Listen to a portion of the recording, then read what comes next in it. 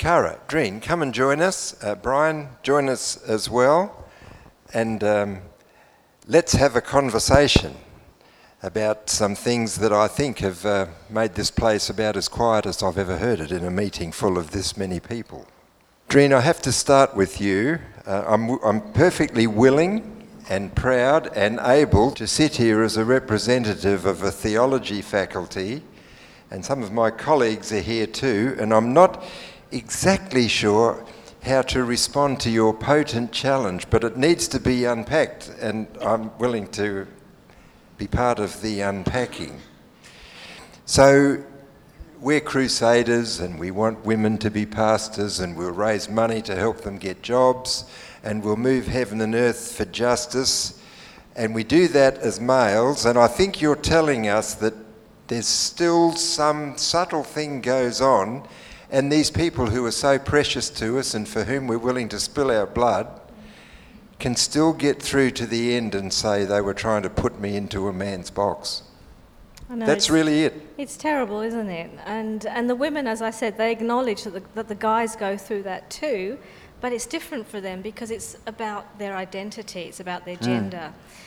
So, yeah, it's a hard one.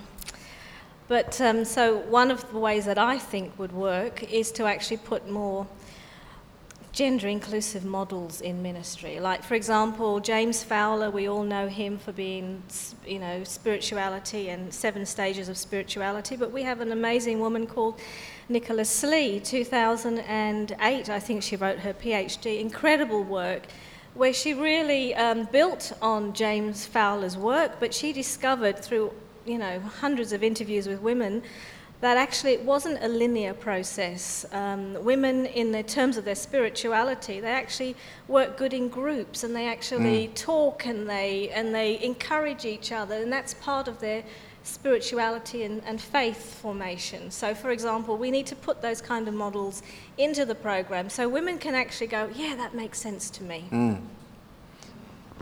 I was very challenged by what you had to say. I guess I've known in my work in relationships that men and women construct their view of reality differently. And I hadn't really thought about that in terms of ministry in the way that you were articulating, and I wondered what kind of help you might be able to give us males to understand that whole deconstruction process, or that whole process, because essentially, it seems like because we see things differently and we come to things differently, and maybe God calls differently, I'm not sure about that, but how do we actually change that? It sounds like we're really talking about a cultural change. It is, and I'm admitting that it is a big thing that we have to do, but if we're serious about training women and wanting them to lead churches and to not just survive but to actually thrive, we're actually going to have to unpackage and look at the bigger picture. And so, for example, should there be a ministry box? Now, of course, we're talking about conferences, we're talking about divisions, the way that we taught to evangelize, for example, the way we taught, as Kylie talked about, leadership, those kinds of things. We need to start understanding that there's a bigger world out there. You have to look on YouTube and all the various other places to realize that we don't have everything right, and maybe it's time for us to transform. And to be bold enough to say, okay, we need to really come to terms. And, and as Cara has said, we are so grateful to the men who have supported us and who have loved us and been with us on our journey. I remember Jonathan Barrett, in a big session, he stood up and he said, and there's this one female, I mentioned no names, there's this one female pastor, and of course I put my head down, and he was fighting for 2%. He says she's got her own district of churches and she's only getting 98%. So for me, it didn't, it was okay. But he was fighting for a principle, and they changed that. So we appreciate you and we love you, but we really need to sit at the table and we really need to flesh out some of the things that you don't know, and we're here to tell you. Well, I guess...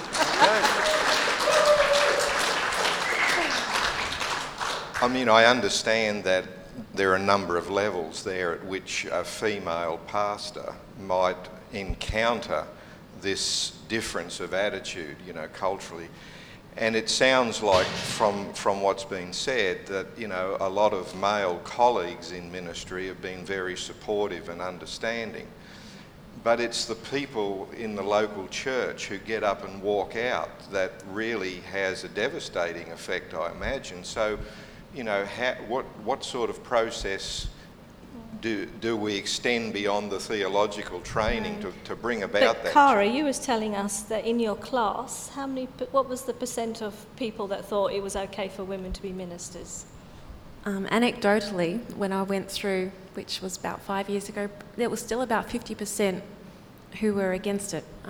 Okay, so within half the people you were sitting with in class Yeah. had very severe questions about whether you should be They sitting still there. treated me with respect and acceptance, and I never felt that any animosity, but I'd heard that there'd been a huge debate in a class that I wasn't present in, Yes. where it was pretty much split around 50-50, yes. So it's hard, isn't it? I mean, this is the reality. So why do we women do it? Because we're called, and we do it because we know the road is going to be tough. But it would be so nice to see, you know, bigger changes being made. Cara, I want to come to your experience at San Antonio. It was a wretched experience for me, and I wasn't even there. But you you were sitting there in the bleachers or on the floor. You were a delegate. I was a delegate, yes.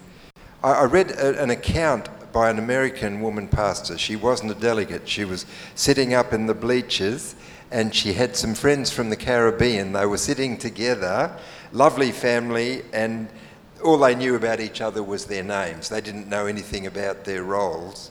And they'd been very kind and friendly to her, and it came down to the vote and the speeches and the cheering and the jeering, and they were up on their feet with their fists pumping the air, mum and dad, cheering that righteousness had finally prevailed. And they had no idea that sitting beside them was a called woman pastor who was literally crying into a program, and they were potentially brothers and sisters in the family and friends. Were you sitting with other people that could share your pain? Were you sitting there in isolation? No, I was blessed because I was a delegate and I was with my South Pacific Division, who Okay. the majority of which were very much Yeah. affirming. And Danny was there, and there was another gentleman that to this day I don't know his name, but he was one of the last men who were trying to fight to get the time extended and to have some further conversation, and he was thwarted in it. But because he had just been up at the mic, he actually sat down near me right at the close when we were all called to pray, and so I prayed with him, and it was moving because he seemed like a knight to me, who had done his best at the battle and came back, you know, defeated and wounded, and it was very moving. It's hard for me to kind of get my words together here because I found your presentation very moving. The one word that sort of stood out to me in what you were saying about what happened at San Antone was the word shame. And I just was really, I guess I'd never really thought in this context about how one might view the organisation operating in a shameful way, or in a way that would shame people. And I immediately started thinking of many instances where I felt that myself, and I wonder, how do you survive such dissonance when you think about your church in that way?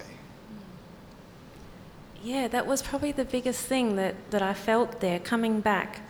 I felt like this huge, burden of this blanket of shame was just hovering over me. I came back to my local church, who, loved me, and I love preaching, and typically that's a highlight for me in the pastoral role. But to preach that day, coming back, I felt like I could hardly speak. People said, "Is something wrong with it?" Like, my voice wasn't strong. It was, I struggled with that. And I didn't expect that to happen. How I have dealt with it, forgiveness.